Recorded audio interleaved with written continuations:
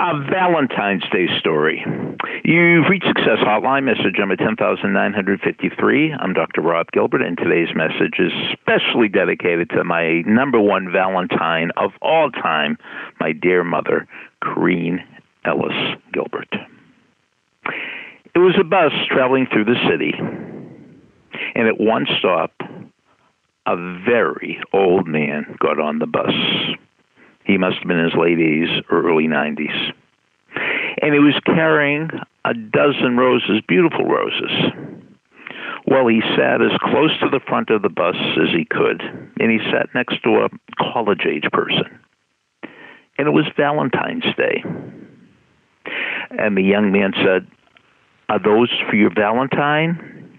He said, "Yep, they're for my wife, and I'm going to visit her right now." And the old man turned to the younger man and said, "Do you have a Valentine?"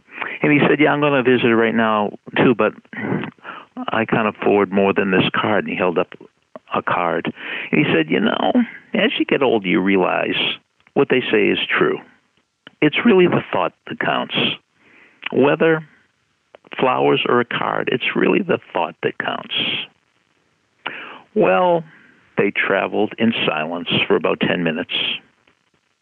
And then it was time for the old man to get off the bus.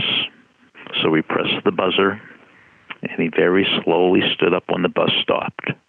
And he turned towards the young man and put the dozen roses in his lap.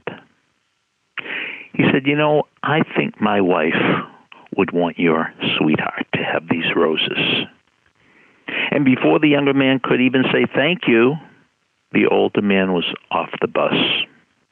And the young man watched him as he crossed the street and entered the gates of a cemetery. Happy Valentine's Day. Thanks for listening to the Success Hotline with Dr. Rob Gilbert on the Ironclad Content Network. You can email Dr. Gilbert at sendmeastory@aol.com.